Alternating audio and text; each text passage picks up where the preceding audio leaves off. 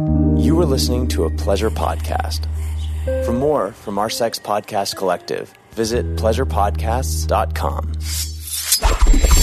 You guys, I am so excited to share with you my new sponsor, OMG. They have created something truly revolutionary. It's a website, but it's compiled from researching thousands of women trying to get to the bottom of what some of you would consider the mysteries of female pleasure. The website allows you access to tons of different techniques brought to life in beautiful videos of regular women sharing from experience. No blushing, no shame. Get $5 off the newly released Season 2 at omgyes.com/Holly. That's omgyes.com/Holly. Holly Randall Unfiltered is brought to you by hotmovies.com. Do you want a website where you can see it all? One place to stream your favorite movies? One place with hundreds of scenes with your favorite stars? Then you want to visit hotmovies.com. Hotmovies.com is your one-stop shop for all your adult movie needs. They even have a bunch of my movies, like Graphic Content, my most recent feature that I wrote and directed for Wicked Pictures. The best part is, by using my code HOLLY, you'll get 40 free minutes. No credit card required. So make sure that you visit hotmovies.com and use my code HOLLY for your free 40 minutes. Already a member of Hot Movies? You can still use my code to get an additional 20 minutes free. That's hotmovies.com, code HOLLY, HOLLY. You won't regret it. For those of you who listen to Holly Randall Unfiltered on a regular basis, you know that I always try to get a lot of different kinds of people on my podcast, not just porn stars, though obviously we all love the people who make all that porn that we enjoy so much. But today I'm actually having a journalist on the show, and this is a journalist who works in the adult industry. He writes for XBiz magazine, one of our biggest trade publications. His name is Gustavo Turner, and he is really somebody who I feel is revolutionizing the way that adult journalism is going. He's tackling some really important and super controversial topics, such as the whole stigma against sex workers on social media, specifically Instagram, as well as the Mercedes Carrera case, as well as basically any topics that touch on the stigma against sex workers. He's a real asset to our industry. He's a fascinating guy. He's super smart, and he's got so many interesting stories to share with us. So I'm super excited to have him here. So let's welcome Gustavo Turner to Holly Randall Unfiltered.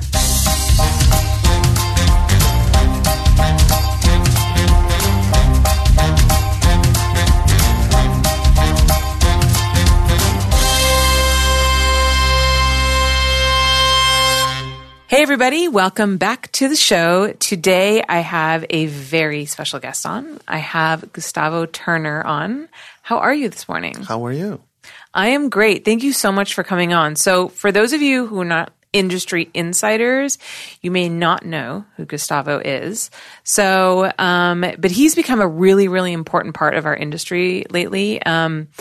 He's a journalist at XBiz, and he's been doing reporting on stories in the adult industry in a way that I've honestly never seen before. I've been in the adult industry for over 20 years, and a lot of our journalism is press releases or fluff pieces on like how great this studio's doing or how awesome this director is.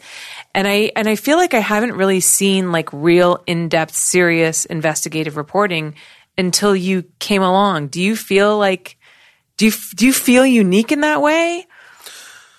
Well, I joke that, you know, it's not me that I'm being good. I'm just doing the job the way that I see the job to be done, that you need to do it if you're going to do it seriously. I mean, maybe the bar has been lower, but I think there's been other people who do great work. And one of my colleagues, you know, JC Adams, he has been covering the gay side of the industry very, very well for many years. He had his own publication, and he sits on the desk right behind me. So we have a very diverse newsroom at XBiz where everybody, pitches in, and we all do it with different approaches, maybe, right, or slightly different. But right.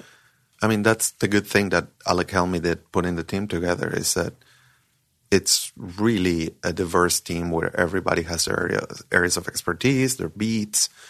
And I think that's what a newsroom should do. So right. I don't feel I'm doing anything special. I'm just doing what a newsroom should be doing. And the person allowing for that is the publisher and the editor-in-chief, who is taking a big gamble of doing things maybe in a way that the industry might not be used to, but it is a good direction for it to go. And he's definitely, doubled down on trying to make a product that is progressive and that it's unique in the landscape of covering the adult industry. Mm-hmm. So I was covering not a little bit, but I was writing a lot of articles about the industry for the mainstream press for about 5-6 years. Right. And I don't think I've changed my approach. Right. It's just that now I have the stamp of XBiz, which is an amazing platform to get in touch with me. Yeah, I definitely have to say, I've been Team XBiz for a long time. They've always been really good to me. As I was telling Gustavo before the podcast started, I actually had a column in XBiz 10 years ago that I used to write for. So that was really fun. So they've always been really good to me, and I feel like they're really pushing towards a higher level of journalism with having you and some of the other writers on your team. Mm-hmm. So maybe let's do a little bit of background on you first before we get into all the juicy stories that we have to cover. I did say that when Holly invited me here, I said, "Look, I'm not the story. I'm the one who tells the story." So we'll go through that quickly. Well, you do have a lot of stories to tell, and we definitely want to get to them. But so how long have you been a writer, and is it something that you've always wanted to do? Well, I consider myself a professional writer in the sense that I started getting paid for my writing 24 years ago. Mm-hmm. So long time, 1990, whatever that is, 4? 5? Yeah. Yeah. And I've always read a lot. Mm-hmm. And I started writing pretty much in college, and I started getting paid for writing in college, which mm-hmm. is, once you start getting paid for writing, it's very hard to write for free. Right, of course. You're totally understandable. There's a reason I don't do free photo shoots. Correct. Same thing with photos. And I'm also a photographer. So I have the same feeling, although I feel that because I enjoy photography so much, I would do it for nothing. Mm-hmm. Don't tell anybody. But I would, for the right circumstance, I would just get out of the house with a camera and do it. But writing is so solitary and is so in your head that I need the incentive of. It is, and it's funny because, as I mentioned, having had a column for XBiz before, and I actually, my degree is in world literature, and I used to do a lot of writing. And writing was one of my other passions besides mm-hmm. photography, but writing is so much more difficult than photography because photography is like a collaboration between so many Correct. different things. You've got the model, you've got Correct. obviously yourself, you've got the surroundings, and if you're doing a professional shoot, you might have assistants, makeup artists, stylists, art director, whatever it may be, right? But writing is just you and the pen and your head and the paper. Demons. Yeah. So for me, I honestly find it intimidating. And I used to write a lot, and then I stopped, and I haven't really written in a long time. And I want to get back into it. I mean, I want to write a book eventually someday. Doesn't everybody? But I'm kind of intimidated by getting back into the process again because it is just me and my head, and I think I have a fear of being able to harness those thoughts in a concise way, in an interesting way. Yeah, the art of editing is a lost art too. If you look at Raymond Carver or somebody like that, the stories that they produced were actually shaped by their collaboration with an editor, for mm-hmm. better or for worse. Right. Some people like better the first drafts. Mm-hmm. But I think that in photography, one of the things that I really love about it, and if you let me, I would talk the whole podcast about photography because it's something I'm really passionate about. Right. I shoot black and white, and I shoot in a very particular style that I've developed that has very clear influences. Mm-hmm. I love 19th century photography, like really, really old photography. Oh, you wow. can see the influence there right away. I love Stephen Shore. I love 60s fashion photography. So if you make a Venn diagram with very early photography, 1840s photography, and 1960s fashion photography, and then the snapshot kind of style of Stephen Shore, you are like, oh, that's how Gustavo shoots. But I think there are two types of photographers. One kind who would be, for example, David LaChapelle, they have an idea in their head, or Annie Leibovitz is a great example of that. They have an idea in their head. And a lot of porn photographers who take the shots for the box covers or the pretty girls are also that type of photographer. They tell the model, okay, arch yourself this way, because they have something in their head and they're doing it. Right. The other type of photographer is what I do, which is let's just see what happens and let's have a collaboration between the model and photographer. And you capture things that are not necessarily more real, but that they have an intimacy that you can't get the other way. Yeah, so Nan Goldin is like that, and Diane Arbus is like yes, kind of like reportage photography. Like you're not really manipulating the environment to create what you think there should be. No. You're capturing what is there. And I agree with you. This is a completely different kind of photography. And it's a kind of photography that I really admire and I love. I actually have a friend who does that. He does like a lot of street photography. Yeah, street photography. And he's amazing. And his stuff is amazing, but he's painfully shy. He could never direct a model, the way that I do. But his style is clearly so different than mine. And and I grew up in such a way, of directing models, and I'm such a control freak. I feel like I could never shoot the way that he shoots. I could only shoot a staged, prepared, very specific thing. Like And you're amazing at it. Thank you. Like your work is. Thank you. But I do agree with you. There's two entirely different mediums of photography that work for two entirely different kinds of people. So I don't think necessarily because you're a good photographer at one thing that you could actually do. I don't believe that I would be good at, say, what sounds like your style of photography is. You know what I'm saying? So it's interesting. I have my niche and that works for me, but I really can't. I don't feel like I can venture out of it so much. So I was talking to a director of photography for adult, and I showed him one of my pictures. And I'm a big fan of printing, and in fact. If there is a PSA in this podcast, is that people should print their phone photos.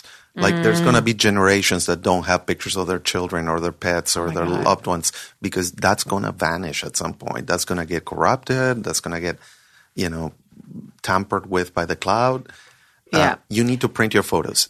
Your grandchildren need to find a copy of the photo. It's so funny that you say that because, I've always been obsessed with photos ever since I was a kid, and I counted them the other day. I have 12 photo albums from when I was in elementary school all the way through high school, all the way through college.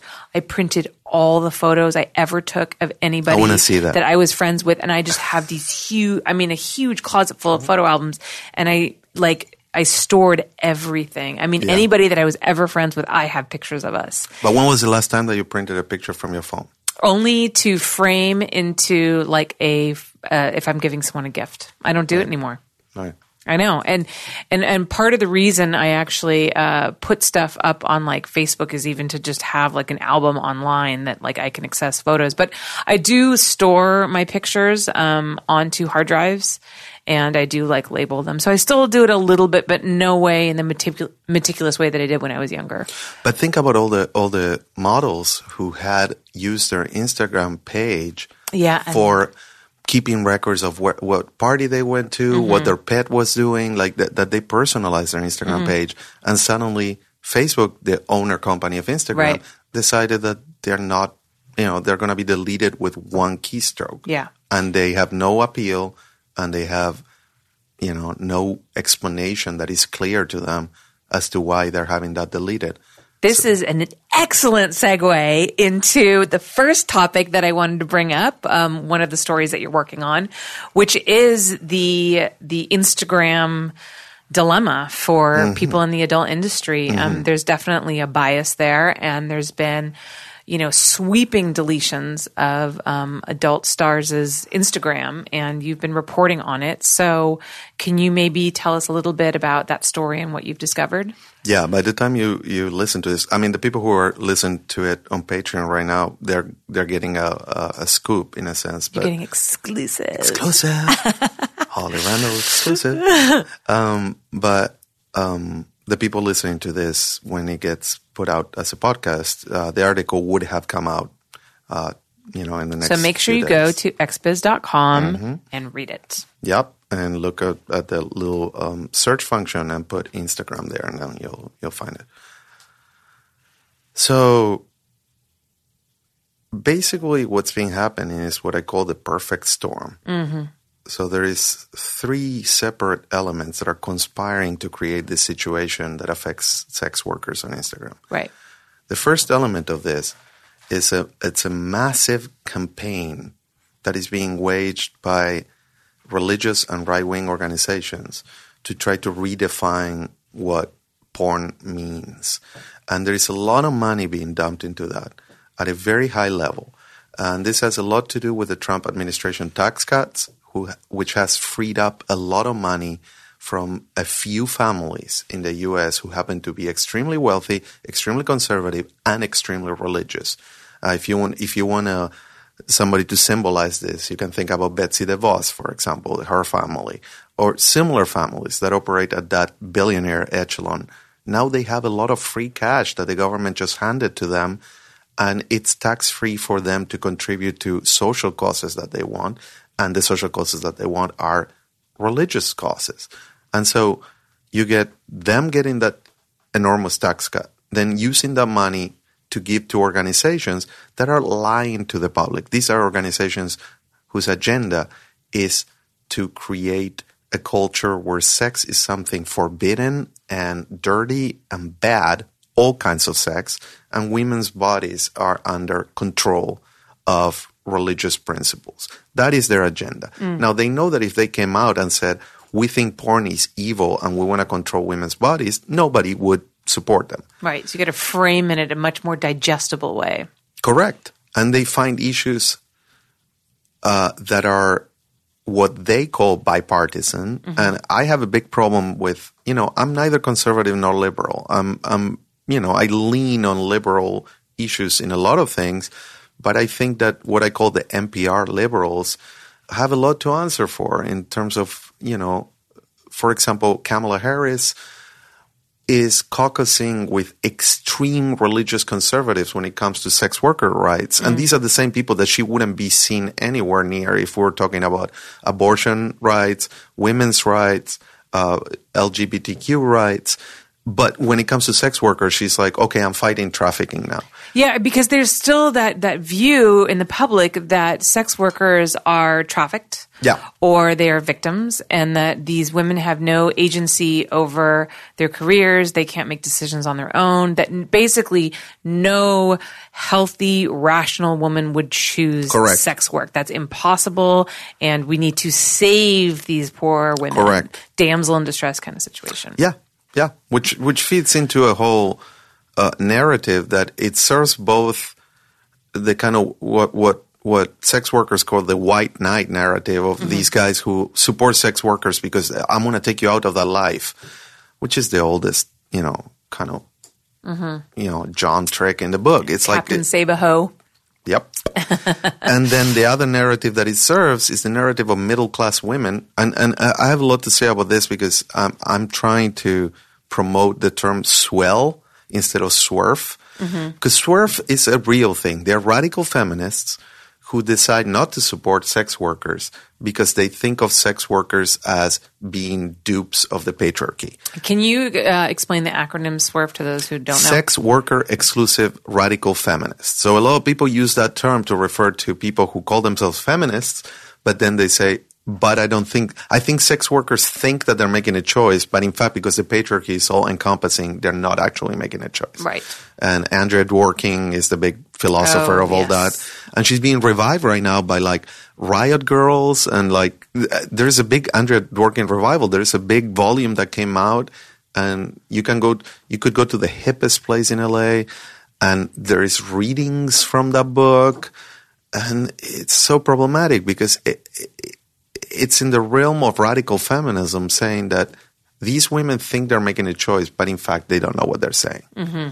On the other hand, you have swells, sex worker exclusionary liberals, and those are different. Those tend to be middle-class women. Think about Kamala Harris, Kamala. And what I feel that is behind their opposition to sex work is something very hypocritical, which is that they participate in the patriarchy by being upper middle class or middle class women who are the secondary earners in their family. They marry up or they marry a guy who's making more money than they are. And so therefore, their identity is tied to their situation as being a middle class woman with a husband who grew up going to good schools. And they feel that the sex worker threatens that. And that's as old as the beginning of time. The sex worker is going to take my husband and then I will lose everything I have and my children would not be taken care of. Right. So their defense instinct is very primal. And I think it's more common than swerves or radical there aren't that many radical feminists. Right. There are a lot. And they're very loud. And they're very loud. And I like them and I like how they argue about women's rights and all that. But when they're sex worker exclusionary, they are sort of being patronizing to the sex workers. Yeah, it's funny because sometimes people ask me like, do you think porn is degrading to women? And I'm, or they offer that opinion that it is. And I always say, I'm like, that assumption or that question is kind of sexist in its own way because you're automatically assuming women are victims. You're automatically putting them in that category. You don't ever hear people questioning whether or not male porn stars are being degraded. No. We have to save the male porn stars, because they're considered men and so therefore they can make their own decisions and it's kind of cool to be like fuck a bunch of chicks, Unless they make the decision to be bisexual, in which case they are demonized as much as the other sex workers. Right.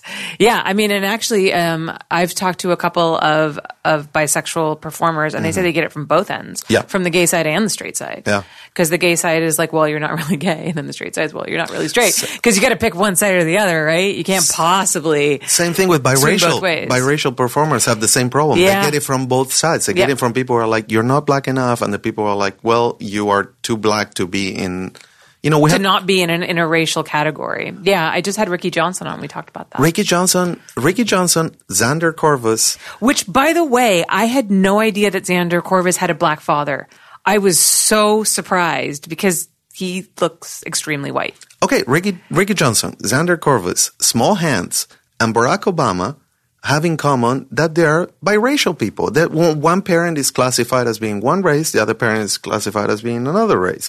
And biracial people are more problematic to racists than anything else. A racist Donald Trump can get along with, with Mike Tyson because he's like, oh, that's a black guy. But if you put Barack Obama in front of him, his brain just explodes because he's the result of that thing he said. Yeah. That should never happen. Yeah.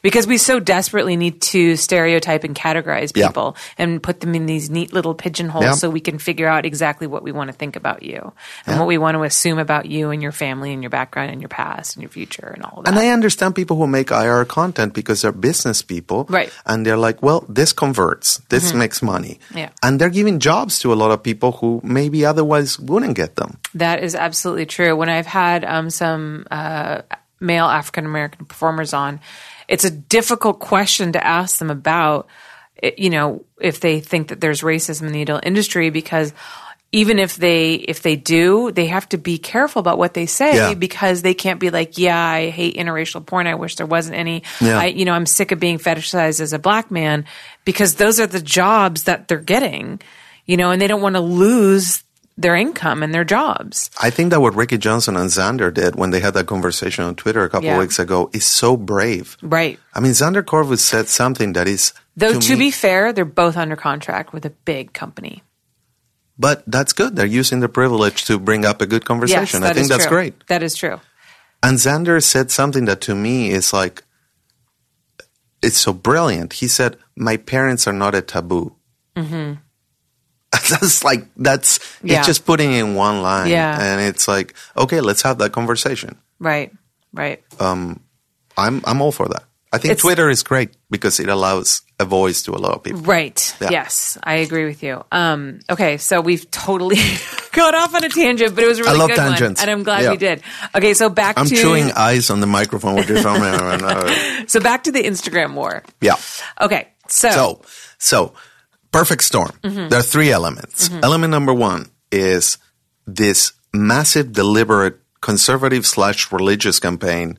Actually, I hate using the word conservative because these people are radicals.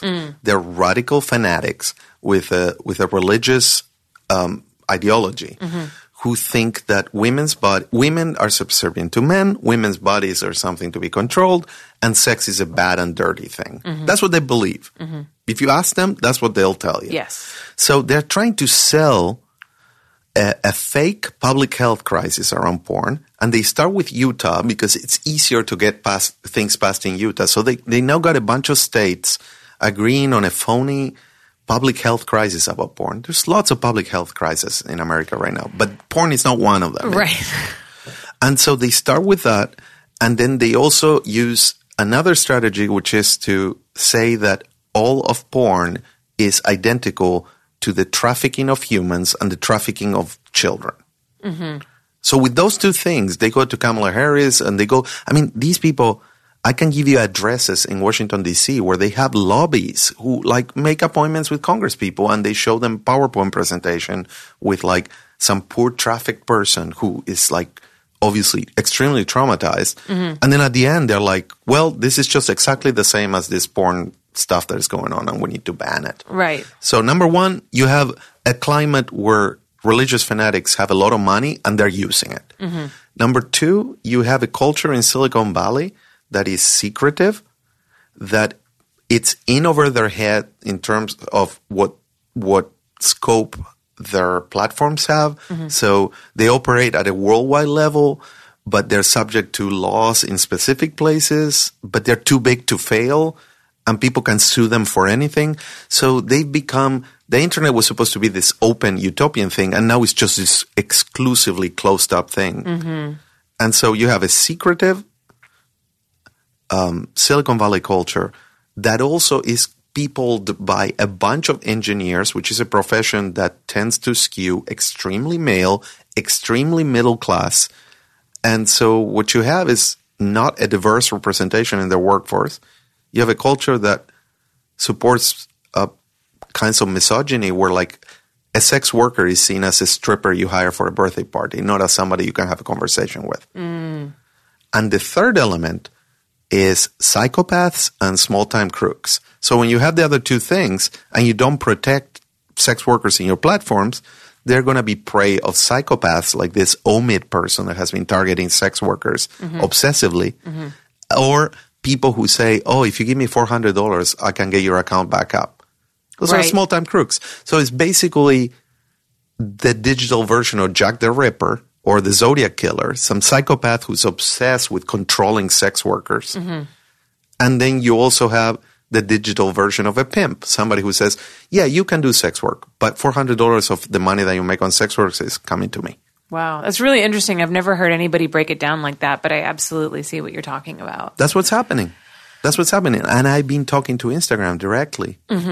And the Instagram representatives are they're not waging a campaign against sex workers, but because they won't admit the problem that they have, because they're worried about lawsuits and they're worried about the fact that their business functions worldwide.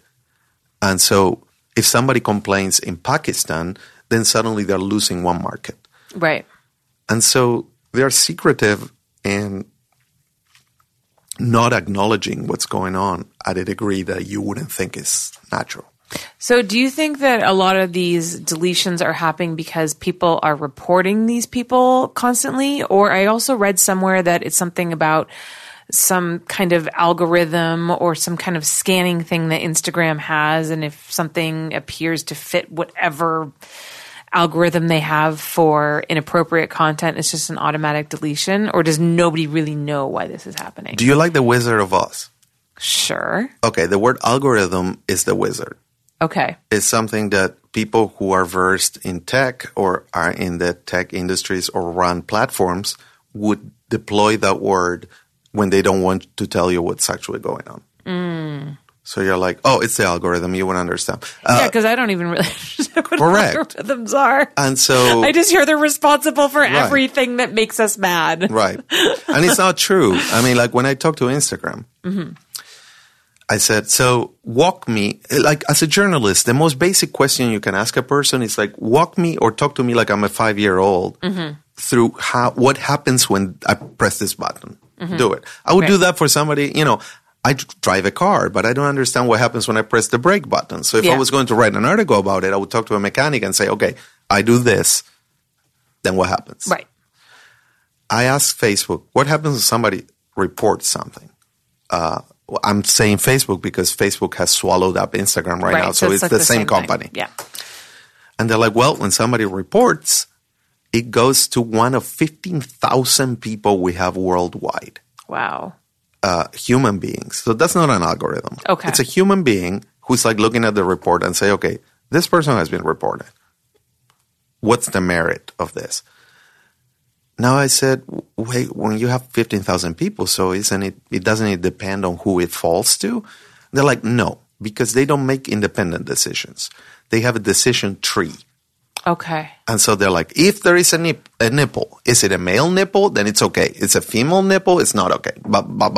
They go through the whole... And then does it go up a level to somebody above them and then they make a decision? No.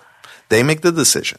So I said... So the individual person does make the decision. But based on a common policy. So what Instagram and Facebook told me is that they are highly trained. I'm like, who trains them? And they're like, well, we have a training program, and there is an oversight program. I said, okay, so who trains the oversight people and who trains these people? And they're like, well, we have a committee here in Palo Alto where we come up with the training materials. And then I asked, who is in that committee? Are there ethicists in that committee? Is it just engineers? And they're like, well, I'll get back to you on that. So when you go back and you say, okay, how are these decisions? Why is a male nipple okay and a female nipple is not okay? Right. Who is making that decisions? Right. They freeze if you ask that question. But the thing is, too, is that people's accounts will get deleted. I mean, I know girls that are so careful about what they post, and they are not posting nipples. I know the girls that are even afraid to post cleavage, not posting anything inappropriate, and they still get deleted. I mean, I know girls who've had pictures of, like, their dogs deleted. Well, imagine this scenario. You're one of these 15,000 people. Right. You have a lot of power. And you probably know that you have a lot of power. And let's say you're a religious fanatic, or you have a close friend who's a religious fanatic, and you tell them, look, I'm going to tell you what you need to do if you want somebody like deleted for good. And if you couple that with people who are like, I know the inside track to get the account put back up. So either people reverse engineer the processes that Facebook and Instagram have set up, or straight up they have corruption in the system. Yeah. And when I ask, what is the likelihood that there is corruption in your system? Her answer was, it shouldn't happen. It shouldn't be happening. But how easy that would be to set up. Extremely. So easy. Because you could have a deal with if you're one of these people who gets to decide what account should be deleted, you could easily make deals with people, say, okay, you campaign them, you say, give me $400, I'll put your account back up, and you guys split it. And also in moral terms, in ethical terms, when you do the lowest common denominator theory, let's just lower this down to the easiest thing, then you end up with surreal, bizarre things like the latest F8 conference where Facebook presents their products and the one that happened last month. They had this French woman step in and say, oh, we now are going to have a crush system. You're going to figure out who's your crush. So they're talking about sexuality and human connections at the level of a 12-year-old from 1962. Wow. It's like, and you hear this woman and you're like, who are you talking to? Yeah. Like, who is your demographic right now? Right. And the problem is that this whole kind of bias and stigma against adult industry people and sex workers is like the last acceptable bias to have. Correct. Because if something like this was happening to like people of Correct. color or Correct. anything like that, maybe different gender identifications, or it would be, obviously horrific, and it would be. And people take notice of that, but it's like if you're a sex worker, then like you have no support. No, and nobody wants to fight for you. No, and that's why it's great that there are organizations like the Sex Workers Outreach Project or activists, and Twitter is a great platform because Twitter right now is the Wild West, and so you can actually Twitter because the creator of Twitter is such a complex guy. That Jack guy is very, very complex. Zuckerberg is not complex at all. But Jack from Twitter definitely is somebody who's allowing a lot of conversations to happen in there. On all sides.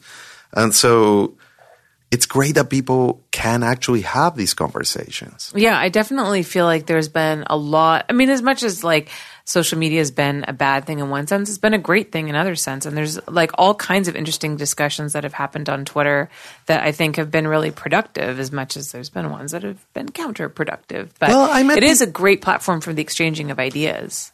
I think so. And I met people in the press who are maybe of an older generation, and they say, "Oh, I don't do Twitter." And I'm like, that's insane. That's like a musician saying, "I don't play electric instruments." Yeah. It's like, it is the thing that is driving the conversation right now. Right. And yeah, it's just full of drama and unnecessary stuff, but that's up to you to engage with that or not engage with that. Right.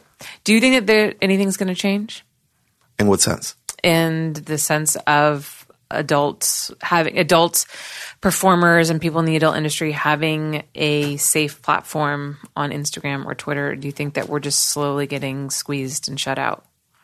I think there's a bigger battle right now, and I think that what you need to bear in mind is that the side that thinks that any expression of sexuality or any expression of female autonomy over their own bodies is wrong, that side is spending a lot of money. And it's lobbying politicians, and it's doing all these things. So I think more adult performers need to start paying attention to all these resolutions declaring porn a public health crisis, because that's the first step to creating a ghetto. Right. And the ultimate goal is not to destroy the sex industry, but is to put it in their place. And once you create, that's why when a lot of performers say, "Oh, let's create our own Instagram," that's never going to happen.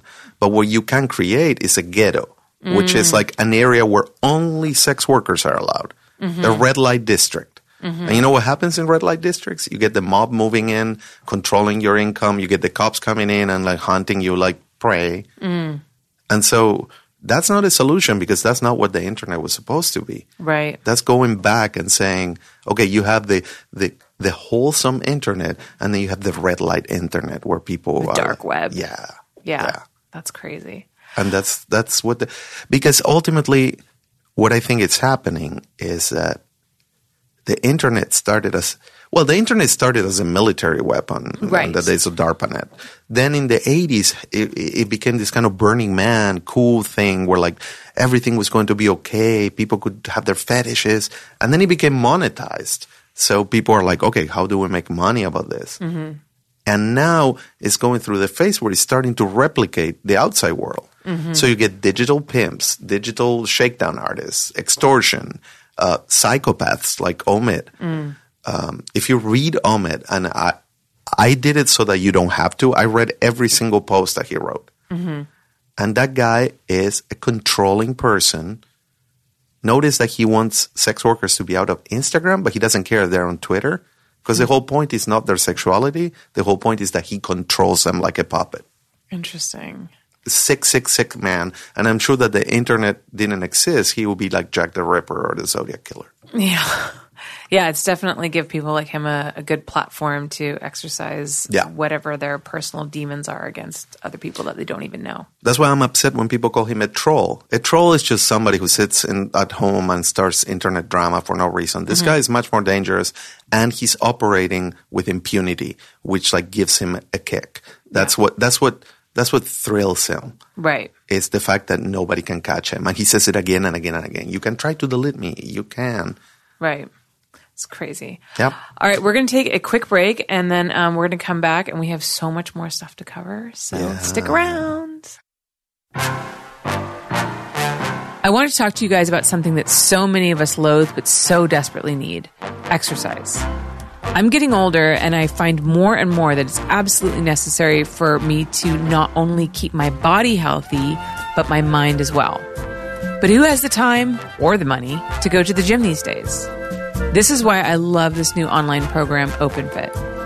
OpenFit is an incredibly diverse online platform with several different exercise programs. They have Extend Bar, T-30, 600 seconds, and my favorite, Yoga 52. And each of these exercise programs has tons of different classes within them. Yesterday, I took the 30-minute Yoga Level 2 class, and believe me, I am feeling it this morning. The best part about taking the online yoga class at OpenFit, I can do it on my own time, in my own home, and I don't have to worry about getting a mat in a crowded class or smacking the person next to me because I have no space to stretch out. I get knowledgeable instruction and visual direction right on my laptop, and I can go at my own pace. But that's not the only thing OpenFit offers. They have recipes for healthy meals, blog posts on how to get better sleep, and so much more to help keep you on track for a healthy lifestyle. And with my code HOLLY, you can join me on a fitness journey personalized just for you. Right now, OpenFit is having a 30-day challenge, and they have an offer exclusively for my listeners. Just text HOLLY to 303030 for a 30-day free extended trial, where you can lose up to 15 pounds in 30 days. This special offer gives you full access to the entire platform, so you can find an exercise program that works just for you. Again, text HOLLY to 303030 for this free 30-day trial. The only thing you have to lose is weight. Holly Randall Unfiltered is brought to you by OMGYes.com. OMGYes.com is a website about women's sexual pleasure. When it comes to actual ways women touch themselves or ways partners touch women, there are a lot of myths out there. OMG Yes decided to do the first ever large-scale scientific research of over 20,000 women, ages 18 to 95, about what women find pleasurable. What they found was, of course, women vary in what they like, but there are also lots of shared techniques.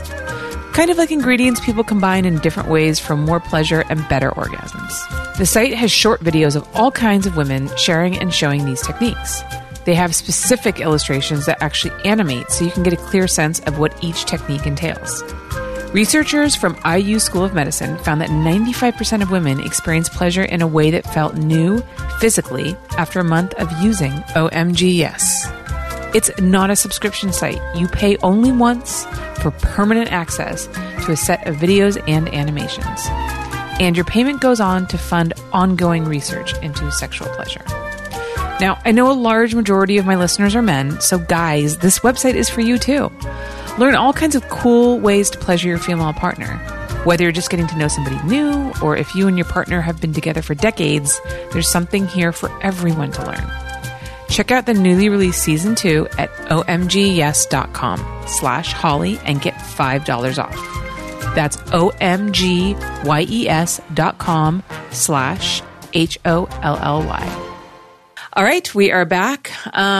So one of the things that people were asking me on Twitter when I told them that you were coming on the show was if you had any more news on the death of Violet Rain. I don't at this point, and that is the news. The news is that I don't, because I was expecting to have some. Okay, so for those people who are listening and don't know who she is or don't know the story, can you tell everybody what happened? This happened the first week that I was on the job, so it was like one of you came onto XBiz, right? And like all these horrible things happened. Yeah, it wasn't my fault. I don't think there is synchronicity there, but like the day that I started working was the day that it was announced that Bill Bailey had died. And so sad. That guy was such a sweetheart. Yeah, and people all over the world, in Mexico and in England, were writing lies about the way that he had died. I know, and that's the thing is that people love to speculate over the deaths of other people, and And then it just gives rise to all these ridiculous rumors that get fed through social media. And then it's just so much nonsense. So, that's why we so appreciate you doing the responsible journalism that you do and really looking into these stories and finding out the truth. Well, the next step is actually getting Google to stop shadow banning the adult press. Because if you go and look up Mercedes Carrera, which is a case that I've been following, or Bill Bailey, you're going to get like random sexist blogs from England on the search, and you don't get my articles. That's crazy. Yeah. So, and I want to talk about Mercedes as well, but first let's cover Violet Rain. Violet Rain. Okay, so Violet Rain was a young performer from Arizona, moved into the industry about a year ago, was quite successful. She was, I believe, 19 years old, 20 years old. She was very young, moved in after high school, got an agency, started working, moved to a model house. Typical story of girls who come in at that age here. And then earlier this year, around January, she just, like the same as middle-class kids get to experiment in college. Yeah. These girls come from a different background, and they come here, and they're really college age, except that they're not protected by a university, and they're not protected by campus police. So when they're experimenting in the real world, they're actually in LA. They're actually in Hollywood. And they're doing nothing different than what girls do who are upper middle class who go to a university. Oh, yeah. I mean, but they're not protected. I did so much drugs in like high school and college. I mean, sure. I experimented with almost everything. Sure. And so she was like a normal 19-year-old kid who happened to be in the sex industry and who didn't have access to those things because of family situations, because of money. And so you could see in her social media the process by which she's trying different faces. She comes in one way. She has a boyfriend in her small town. Then she starts, glamming up and going to these clubs and, meeting SoundCloud rappers and YouTube stars and partying in houses where people have money and drugs. And maybe, when she gets in the industry here, maybe, she starts experimenting with drugs, but they're not really strong drugs. And then she goes to a party and the drugs are way stronger, but she doesn't know what she's doing. So and this is the problem with illegal drugs, is that you'd never know the dosage of anything. No. And so, you could be getting what, and I don't. You don't know what you're doing either. You could be doing. Yeah, exactly. I mean, you could be snorting what you think is cocaine and it could be heroin. Yeah. Or you can be taking Molly and it's actually speed. There's all kinds of things that happen. So this girl, what we know, the facts of the case is that on a Sunday night, she went out, and on a Monday morning, somebody dropped her off at a hospital in Boyle Heights, which is an area that is sort of far from where a lot of the clubs are. Yeah. And she fell into a coma. And then one of the industry blogs reported that she had died, when in fact she hadn't. She was hanging on. She was in a coma. Her family came in from Arizona. They unplugged the machines. She survived that. And then a few days later, she died. And so there was a police investigation. And while she was in a coma, she wasn't technically a victim of, a foul play death. But they were looking into it. And there was a cop from that area looking into it. And then a lot of rumors started going around that she had been at a party and it was it was either at a club or a private home. Eventually, what the cops started thinking about was that she went to a club in West Hollywood, and after that, she went to a house party in Pasadena, which is unusual because it's not a place where, generally people in the Valley party in the Valley or in Hollywood. Right. And Pasadena is pretty far from Boyle Heights. So the cops were working under the hypothesis that what killed her was the drive between Pasadena and Boyle Heights. So if they had taken her to a hospital closer to Pasadena, she would have survived. Call 911. Right. I mean, if you call 911, they would have. Because the person dropped her off anonymously, right? But they found that person who dropped her off, and that person said, "I don't know what you're talking about." He didn't collaborate with the police. Don't they have his? I mean, how did they find him? Did they have video of him dropping her off? Do they have his license plate? Do you know? My sources haven't told me that, but the police interviewed that man and couldn't hold him. Okay, so they must have not had the proper evidence to hold him. No, he said he dropped her off. But then when they asked him, where was she before, he would say, well, am I free to go? Oh, okay. So the place where she OD'd, right, and we still don't know because of HIPAA, the law that says that you can't have public records. And also the autopsy, I've been trying to follow it, and it's been delayed many times, weirdly enough.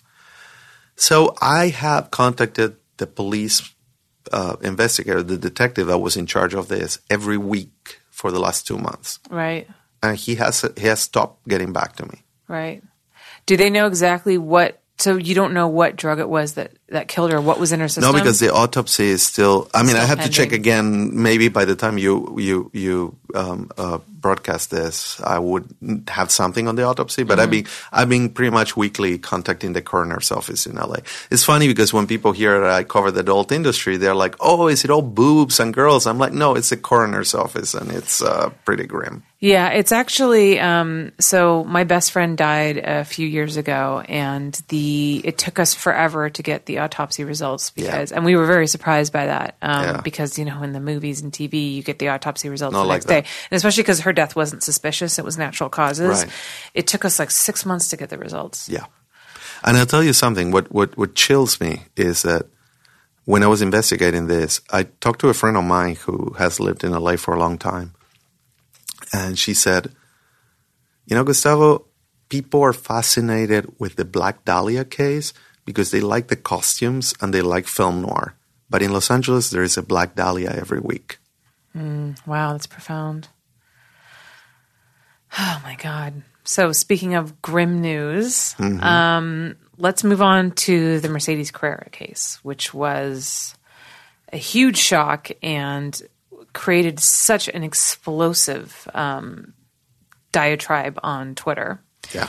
And, that was, for me, I'm still like, I have a really hard time with it. I had Mercedes on this podcast. I liked her a lot. I worked with her a couple of times. And the only reason that I even knew she had a daughter was because before our podcast, I asked her, as I've asked you, is there anything that you don't want to talk about, you don't want to bring up? She says, I don't want to talk about my daughter because I keep that separate, and I was like, totally understandable. I've had plenty of guests who have kids who don't want to talk about that, right? So we never went near that topic. So she and her husband were arrested for... Well, here, let me have you tell the details of the case because I feel like you will probably explain them in a much better way than I will. Well, the only reason why I would explain them a better way is that because I've compiled all the legal information and I had to train myself on, a very specific venue where they're being tried, which is San Bernardino County, which is very different from Los Angeles. My boyfriend works in law, and he was like, you may as well be in a red state over there. Yes, that's what everybody says. So conservative. It's like the worst place for this to have occurred for them. And I've actually, I went a few times over there, and I have to say the first article I wrote, I stand by everything I wrote, but you can tell that I was in a little bit of culture shock. And I told them that, like, in the intervening time, I say, well, that article was a little heavy-handed on the town and the county because I'm coming from LA. I'm coming from the east side of LA, which is particularly progressive. And I land there, and it's like being in a different universe. It's a place where, like, military and cops are worshipped and never disbelieved in any way, where people are very they say they're libertarian, but they have this total hard-on for authority figures. Like it's very strange. Having said that, it's a diverse place, and there's lots of people. The people who work at the public defender's office, a lot of them are the progressive-leaning people in those towns. So, right. It's an interesting place, but I did have culture shock when I wrote the first article, and you can tell that from the article. And I'm not going to rewrite it because I believe that each piece of my writing reflects the time when I was writing it. Right. So I'll acknowledge that, I don't think any writing is completely unbiased. I think you can try to present different points of view. Right. That's where I was at. Right. So they were charged. So basically what happened is that they were going about their lives until January 31st, and they didn't have any reason to believe that this was coming. And in early February, I think February 1st,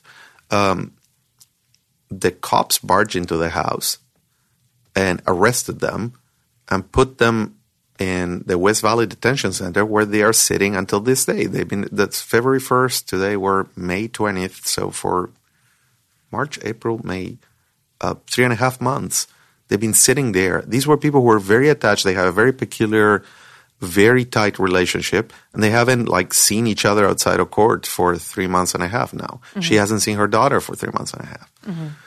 And so the first thing that struck me is that I didn't think she was getting her constitutional rights about having a fair trial served.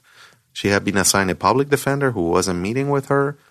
So that first article, people perceived that to be very, quote-unquote, pro-Mercedes. I think we should also, too, explain to people, because there might be some people who are listening to this podcast who don't know what she was charged with. So she was charged with... So the police came in. This is what happened. The Mercedes has a daughter who is about 9 or 10 years old. She has joint custody with a man that she says she never married. I haven't been able to check out her actual marriage status, because Mercedes says that guy, she refers to the guy as the child's father, and she refers to Jason, who's her main partner, as my husband.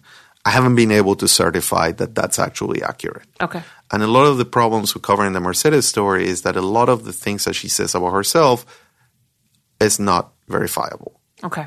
Okay? She also has, her legal name is fairly common. Right. So it's hard to, whenever somebody has a legal name that is fairly common, it's hard to, do the rabbit hole investigation that I generally do. In any case, they were at home, police came in, and the way they came in is that she was supposed to get her daughter back from a visit, like a time where the father had her. Mm-hmm. And the police called her from downstairs. And when she came down, the father texted her from downstairs. When she came down to get her daughter, suddenly all these cops come into the house and start questioning them and taking all their hard drives where she's done her adult content and all that. And eventually they were charged with 9 charges, 7 of which are of a sexual nature. One is about possession of narcotics, and one is about possession of firearms. Mm-hmm. So 7 sex charges. Regarding specifying to her daughter? No. In the charges, they don't specify anything. So wait. Okay, hold on. Mm-hmm. I thought that the charges were... they don't mention the daughter. Isn't there digital penetration? Okay. So you have to get into the nitty gritty of the legal system, and for some people this is fascinating, and I definitely had to parse it very carefully. But when you get arrested, cops need a search warrant based on something, and then they're going in to find more evidence. After they gather all that, then they hand that over to the DA, and the DA draws up the charges. Right. In this case, what's interesting is that the cops, when they gather all their evidence, then they put out a press release where her mugshot and the mugshot of her husband. Right, and the press release was completely inaccurate in so many ways. The press release doesn't match what the DA said. Right. And I've interviewed the cop twice, and I have not been able to get in touch with the DA, but there is a discrepancy there. Well, first of all, they named her husband the wrong name. They named Jay. They named another photographer, director in the industry who is not the same person. So that was a huge misstep. I feel that at this point we're talking very inside baseball, and we're talking to people who are familiar with the case. So if you're not familiar with the case, go to xviz.com and look up Mercedes Carrera on the search button, and you're going to get the 4 or 5 articles I've written on the subject. Yeah. And you can get a background on this. But basically, if I'm trying to explain this to somebody who doesn't know it, Mercedes was a performer, had been around for about 5 years. Her husband or partner, Jason, they lived together. They were creating a lot of content in their house. Mm-hmm. They had a website called Operation MILF, where they were trying to combine veterans who wanted to be in the adult industry to shoot with her. Right. And on February 1st, they were both arrested, and there was, on February 4th or 5th, they put out a press release saying, with their mugshots, saying that they had been arrested for sexual molestation, and then they also said drugs and guns charges. Right. The 7 sexual molestation charges, 6 are of molestation. 1 is of penetration, which is the highest thing you can be accused of in sex crimes. Right. They identify a date for the beginning of this, which is around July 4th, 2017. When they say that this activity started. Okay. And then the cops said that their activity went on for a few months, but the DA said that it kept going on until now. And I can't tell why there is that discrepancy. I actually pointed that out to the public defender, who hadn't looked at that. Yeah. And so the short version of the story is that nobody got Mercedes' point of view until a month later when I went in, a month and a half later, when I went in and interviewed her in prison. Which was like such a groundbreaking thing to do because, you know, as I mentioned before, I mean, the internet went completely insane. And so many people, and look, first of all, like, let me just say, I know what you're for people who like it, who it's not obvious to, because some people are just read whatever they want to read into it. Obviously, child molestation is a fucking horrible thing. Absolutely. And if that is indeed what happened and she engaged in that, then, you know, we're horrified and she should be prosecuted and all that kind of stuff. But what makes me crazy is how people so quickly are just willing to absolutely just jump on and vilify somebody without any actual facts, right? I mean, just the adult industry went crazy and everybody's, you know, just like these people who I think she thought were friends just immediately were like, okay, this is definitely true. And, you know, she should go to hell and this and that. And just like, it was so incredibly aggressive as opposed to, you know, and there were so few people that took a step back and said, let's just like wait and see what happens because we don't know all the facts yet. We haven't heard her side of the story. And those people who tried to be like the voice of reason, like Julia Ann or Brad Armstrong, everyone was just like, you love child molesters. You're a horrible person. I mean, I had my interview with her up on YouTube, right? And obviously I interviewed her like 6 months before this happened. So clearly, you know, I can't tell the fucking future. And I had comments of people saying that one person in particular said that I was going to hell because I had interviewed her 6 months ago. How could I give voice to a child molester? He was going to report me to YouTube, get my channel shut down, and I may as well have molested her daughter myself because I interviewed her 6 months ago. Did you block them? It was I actually hid the video for a while because the comments that I was getting, they were out of control. Like I had to just like, I didn't delete it. I just hid it because I couldn't take, like, I was just constantly like monitoring it. It was too vicious. So I was just like, I'm not going to delete it. I'm just going to hide it for now. Let the fucking world calm down. Are you happy with that decision? I am. Okay. I am. I'm not saying that I won't put it. And by the way, I didn't delete my podcast audio version of it. You can go listen to that right now. It's still up. So the visual of seeing her talk is what was triggering me. And also, too, people can comment on YouTube, like, easily. And YouTube is just a festering cesspool of trolls. The most aggressive and the meanest comments I get are always on YouTube. Always, always, by far. Interesting. I hardly ever get nasty ones on Instagram or Twitter. But YouTube, I'm like, it's crazy. Anyways, and then you came in and you actually did some research and you wrote a very informative and I thought fair and balanced article.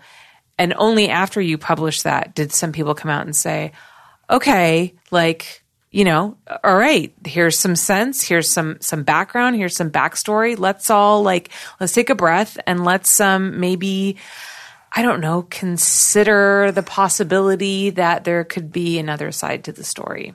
The thing is that we just don't know. And people are so quick to just immediately vilify others. It's crazy to me. Well, there are two things there that I get out of all that. Like, one is I've been paid to write different forms of journalism and different forms of writing for 24 years. And I've never had something happen like what happened with that article, which is a few weeks ago, this gentleman contacted me from the San Bernardino Public Defender's Office. Mm-hmm. I said, "Hi, my name is so-and-so, and I'm the new public defender. And we're reading your articles." And one of the reasons why her former public defender was reassigned was because they read what I wrote, which is that she wasn't getting a fair trial. Mm-hmm. And you see that in the movies, but it doesn't happen in reality very often. Amazing. That article got her better, not, the same as she would have if she was paying for a lawyer, which are very expensive. Yes. And some of her friends are trying to get her a lawyer, but it's very expensive. But at least she has a public defender who's on the ball. Right. And the article helped to do that, which is great. That's what the press is for. Right. And so that made me feel good about having done that story. On the other hand, people said, "Oh, so now you're Team Mercedes because you wrote something that was fair to her." I have to say this on the record. Today is May 20th. They haven't even had preliminary trial date set up, like preliminary where you have to establish that you don't have to establish reasonable doubt. You have to establish probable cause. Right. So people have to believe that it's probable that this may have happened, and then she goes to actual trial. Right. That date hasn't happened yet because they've been kicking it forward because she can't hire a lawyer. Right. Something may change by the time you hear this, but as of today, May 20th, I don't know what happened with her husband, her daughter, their house. I've interviewed a lot of people. I've interviewed 11 people who knew her very well. Mm-hmm. And I don't know what happened. Yep. I wrote a second article that people perceive, wait, I thought you were Team Mercedes, but this article paints them as like eccentric weirdos. Yeah, people just want you to pick a side. Yep. Yeah. I said, look, I'm telling you what I'm reporting, and I'm doing it as I'm going along. Yeah. I know as much as you do, and I'll tell you what I know. Right. Now, having said that, what guides me in this coverage are two things. One is the welfare of the child. There is a child who's a living human being who's living this life, and she needs to be protected. And if it's dangerous for her to be with a father that put her mom in jail under false pretenses, mm-hmm. that needs to come out. Or if she has been abused by her mom and her partner, that needs to come out too. It's like, it's either way. This whole situation is so awful for the child. Terrible. And it's just so terrible. And I feel so, so bad for her. Terrible. And then the other thing that is guiding me is that I want everybody to get due process. I mean, that's what this country is supposed to be about. Correct. And I'm a naturalized citizen, so I'm somebody who chose to be a citizen of this country. And we get a lot of crap talked about, like immigrants. I'm a legal immigrant. I'm a naturalized citizen. And my love for America and due process, I would argue, it's higher than somebody who was born here and takes it for granted. I chose this set of rules. Yeah, I think you make a good point there. Yeah. And so I will try to get people to have – a lot of people get disenchanted and they're like, well, that's the way government is. Well, she got shafted. Mm-hmm. But I don't think it should be that way. Right. Yeah, I mean, I just can't help but imagine what it would be like. I mean – to just be in that situation where you're stuck in jail and you don't have any support and you don't have the money to defend yourself. And you're just, I mean, did you say that she's in her cell for 23 hours a day? Yes. I mean, it's just unfathomable. And she's wearing a uniform that points her out as like a special kind of prisoner. So all the prisoners are wearing orange, like in Orange is the New Black. But she and her husband or her partner, they wear green. Right. And the other prisoners know that the green people are like people who are baby killers or whatever. And they like target them for harassment. Jesus Christ. And she's been living that reality for 3.5 months. That's just so crazy. Now, one of the things that a lot of people brought up is that she was held without bail. Yes. And why do you think that is? And some people argued it was because they had substantial evidence to keep her in there without bail. Do you think that is true? Or that depends on the venue. So in San Bernardino, they love cops. They'll believe anything a cop says. Okay. So I talked to the policeman twice. He was very nice. Everybody that I interacted with over there was very nice, except for the first public defender who I believe it's a guy who started off with like liberal leanings and then got ground down by the job.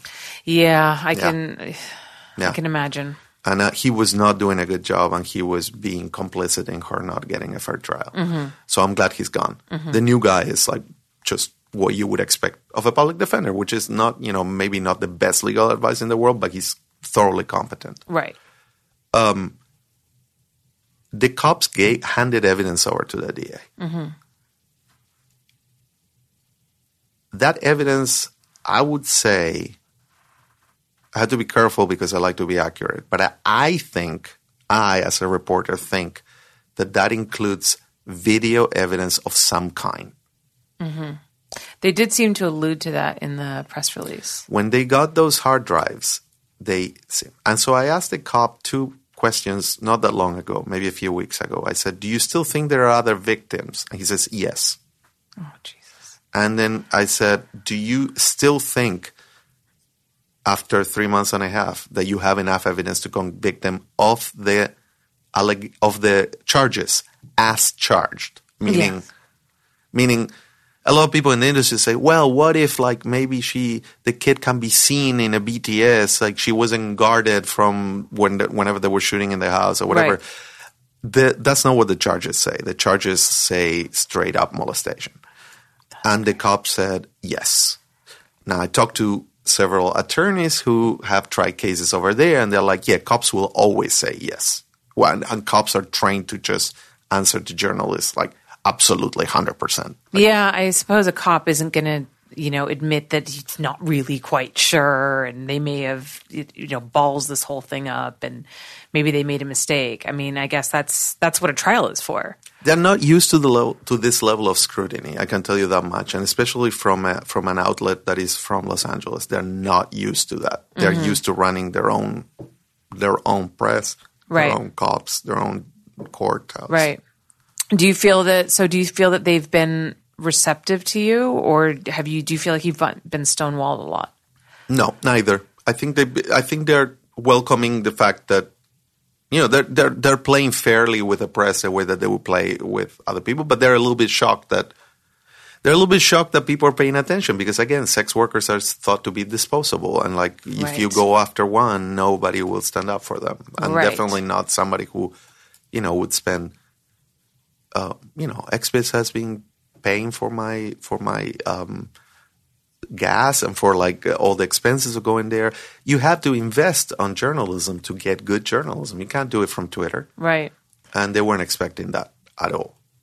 Do you have a personal opinion at all at what happened? No. And that's, I think that's bad for them, for Jason and Mercedes, because they will want me to say absolutely no, it didn't happen, but I really don't know. There is enough troubling stuff about the last 6 months before that just makes me say, well, if I could interview 11 people who paint a certain kind of picture, a DA with a subpoena could interview more people than that, or even those people. So the 11 people that you interviewed weren't necessarily positive interviews vouching for her. You can read my second article, and then you can make up your mind. Okay. Yeah, it's so hard to say because it's like on one hand, I, like so many other people, want to believe that it's not true for several reasons. Obviously, mostly for the child, because you never want to imagine that a child was subjected to anything like that. That's so horrible. And then, secondly, as a person, from what I knew of Mercedes, I liked her. And she seemed to be, an intelligent girl. I thought she was a good representation for our industry. But, the truth is I don't really know her. Mercedes is a very interesting character because if this situation had happened to anybody else, it would be a different story. But Mercedes is a creature of Twitter. Mercedes was invented by Twitter. Mm-hmm. Mercedes came into the industry in 2014, and within 3 months, she had created a charity, had started getting mainstream press as a porn star. Mm-hmm. Now, if you're in the business, if you have 4 scenes, she shot a lot in the first couple of months, but she had like 4 scenes out by the time when she was trying to get press from Vice and BuzzFeed as a porn star. And the main reason is because she looks like the stereotype of what mainstream thinks a porn star is. She came in older into the industry, and she was like a ready-made MILF. She like came in like she never went through a starlet phase. And then here's what I found that is super interesting. When you do the timeline, she comes in 2014. Now, people have short political memories, but in 2014, that was the midterm election in the middle of the second Obama administration, and there was a huge propaganda campaign to discredit liberals, particularly on the internet. And the main proposition of that campaign was something called Gamergate. Right. Now, 2 months before, Mercedes had given an interview saying that she was not interested in games, that somebody was just showing them to her, and like that was not her thing, really. We're talking about gaming like video games. Yes. Okay. And so 2 months later, she becomes like the poster porn star for like the right-leaning gamers on the internet. And so her attempt to project herself as a big figure was problematic from the beginning. And Gamergate was based on her saying, look, not all porn stars are progressive. Look, I'm libertarian. I'm a bleeding heart libertarian, and just projecting herself as a controversial Twitter figure. Right. And I think that was part of her undoing on Twitter. I agree. I think a lot of people who, were already arguing with her because she liked to, be controversial on Twitter, and she liked to debate with people on Twitter. And I think the people that she argued with were just, out for blood the minute this news came out. I mean, it was... Yeah. For them, it proved everything that they already had thought about her. But when I look at her statements very closely, you can't find anything that is like a political commitment other than the fact that she loved cops and she loved soldiers. That's the one through thing in the whole thing. Yes. But other than that, she's not an ideologue. She's not particularly conservative. She's not particularly libertarian in the strict sense of the word. She's more like, I am going to be the pinup girl for the right wing. And she got it. She, for better or worse. Yeah. I mean, I don't know. The whole thing is just so crazy. And I guess all any of us can do is just wait and see, what shakes out. And have you ever served on a jury? Oh, God, no. You should. No, thank you. It's a good experience. No. I mean, I've done jury duty, but I've never been selected. No, you should. If you can. Well, it's not up to me to get selected anyways. Well, if you can take a few days and just serve on one, it's a very healthy experience as a citizen, because you actually realize that juries are not that dumb. Yeah. Like they really, there is a consensus that can be formed there that it's actually people, want to do a good job when they're. Well, I mean, that's the thing. That's why it's so easy to get out of jury duty, because, if you could just say you're too busy, or you got too big of a business, or you could just smart your way out of it, then you'd only have the unemployed and the idiotic on a jury, and you don't want that. So the government is very good at making sure that it's like impossible to get out of jury duty, because believe me, I have tried. Yeah. Well, and I think that maybe, again, that's something else that as a naturalized citizen, I see it as a right that I have, not an obligation. Yeah. I get to help decide complicated cases where there is conflict or where somebody's being accused of something, and I think that's a good thing. Yeah, no, I think it is too, and that's very noble of you. And I will admit to being somebody who was born in this country that I definitely see it as an obligation, and I do not want to serve on a jury, and I always want to get out of it, and I'm always so happy when they send me home, and that is selfish on my part, but I can't help it. You learn a lot about the process, and if you can picture yourself on the other side of the process, you say, what if I'm wrongly accused of something? You want somebody like you or me on the jury. Yes. Yeah, that is true. Yeah. I mean, the whole thing is, it's so awful. And here's, and I have a story, and this is kind of part of the reason why, I hit pause on, automatically assuming Mercedes was guilty until proven so, is that we had an incident happen, with my family when I was younger. So, my mom is Suze Randall, and she's been... Great photographer. Thank you. She's been an erotic photographer and director, ever since before I was born. And I have a younger brother and a younger sister. And once when my sister's the youngest, when she was still a minor, some hysterical neighbor or somebody who, didn't like my mom or didn't like what she did for a living, whatever it was, called social services on us, saying that my mom was shooting porn in the house in front of my underage sister. Of course, completely untrue. But social services had to come out. They had to come investigate, and they did interview my sister and they interviewed my mom. They saw that it was clearly a completely bogus claim, and they left, and we never heard anything else about it because it was totally untrue. But I mean, just the accusation was just horrific. Yeah. And so I'm just saying that stuff like that does happen. Whether or not it happened in this Mercedes case, we just don't know.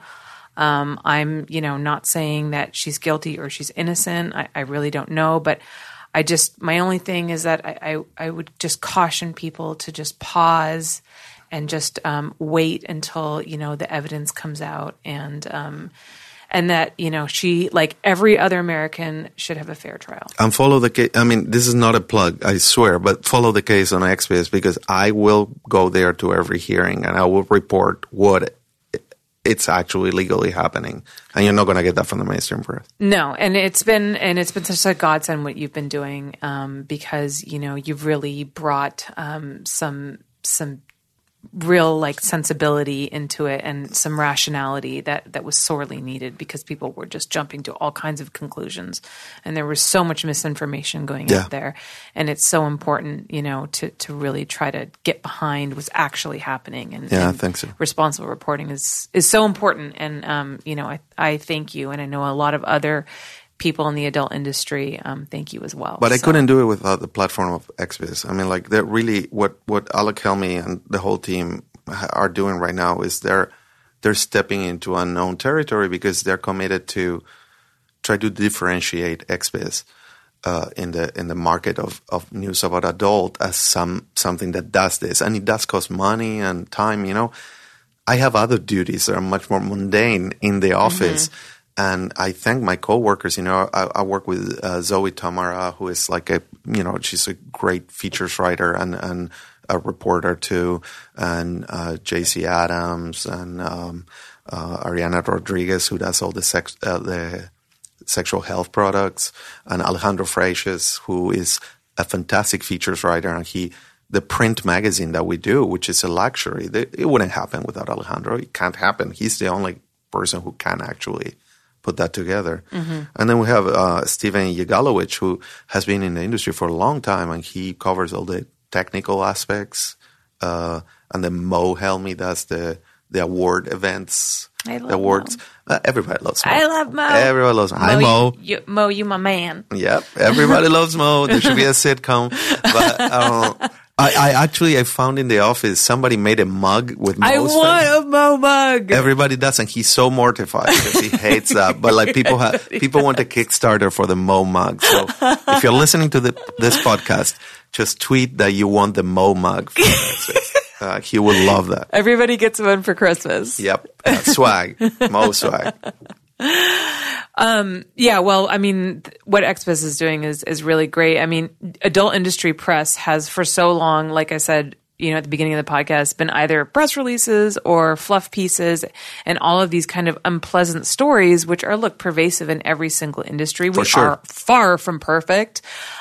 Usually get swept under the rug because it doesn't look good. And then you get these blog sites, with these kind of, rogue bloggers taking on these stories, and that's all you get. But the mainstream adult media press like XBiz, those they would never touch those stories. So it's really great that they are. I'm not against the blogs. I know they're annoying to a lot of people, and they are self-consciously annoying. But the problem was that there wasn't anything to check them against. With the Violet Rain story, one of the blog sites said she's dead. Yeah. And I went in. I actually went to the hospital. I went to Ball Heights, and I figure out, well, no, she's in a coma. Yeah. But they serve a purpose because they tend to gather a lot of gossip and rumors that sometimes have a basis on truth. And so if you can have a real journalistic operation checking them, I'm actually friendly with some of the people who write for those blogs. And I always ask them, like, why are you doing this? What's the calling on this? And, they're coming from different angles that we're coming, but it's a big tent. Yes. It's a big tent. Yes. Well, we so appreciate your part, Gustavo, and thank you so much for coming on. Can you tell everybody where they can find you on social media? Okay. So my work Twitter is Gustavo Xbiz, GUSTAVOXBIZ.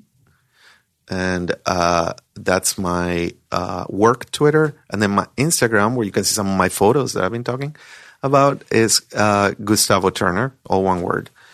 And and you can find my personal Twitter and all this stuff if you go to my work Twitter that way.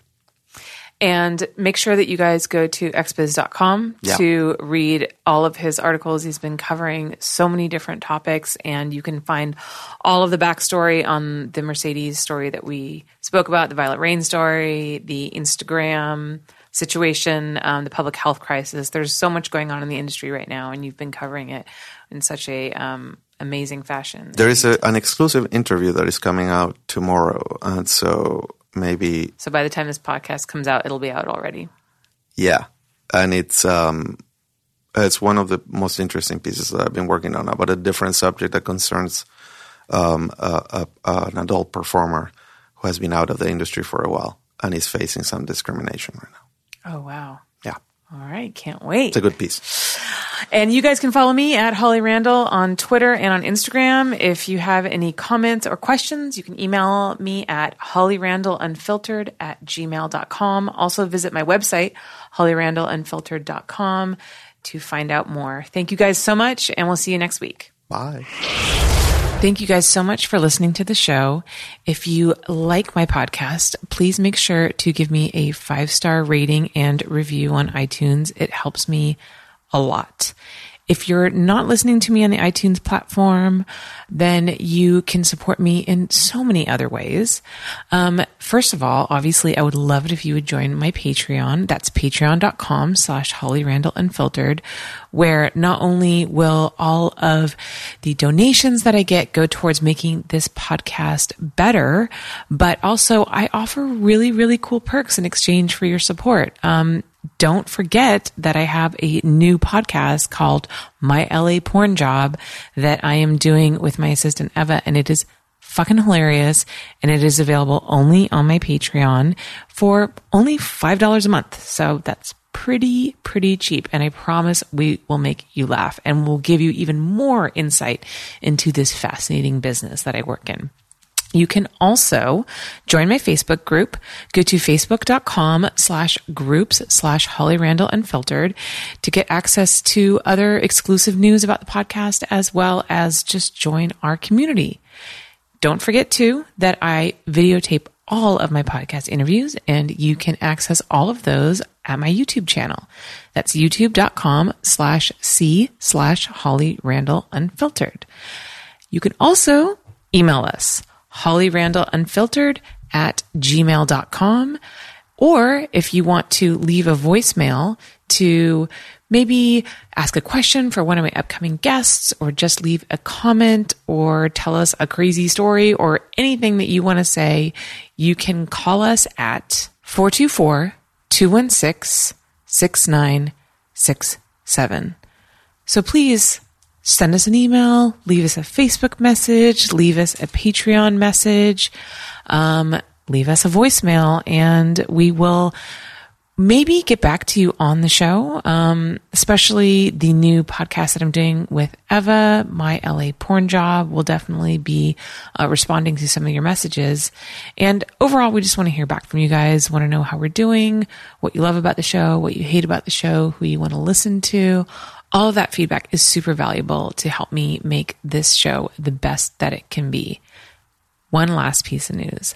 I plan on going to the 2020 AVN convention in Las Vegas, and I'm going to bring you this podcast live from the show floor. So that's another reason why I need your financial support, because that's going to be a very expensive trip for me. And I'm definitely not making the kind of income from the show yet to cover it, which is fine, but I hope to eventually get there one day. And with your help, I hopefully will. Next week on the podcast, we have the petite and oh so sweet Jane Wilde on the show. Jane Wilde is a girl who's fairly new to the adult industry, but she's really taken it by storm. She does some pretty crazy, intense scenes, and she's able to fit some really large penises inside her tiny, tiny body.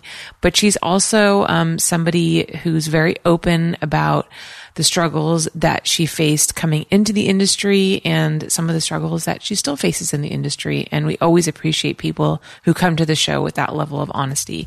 So we're very excited to have Jane Wilde on the show next week. So make sure that you come back and tune in for that.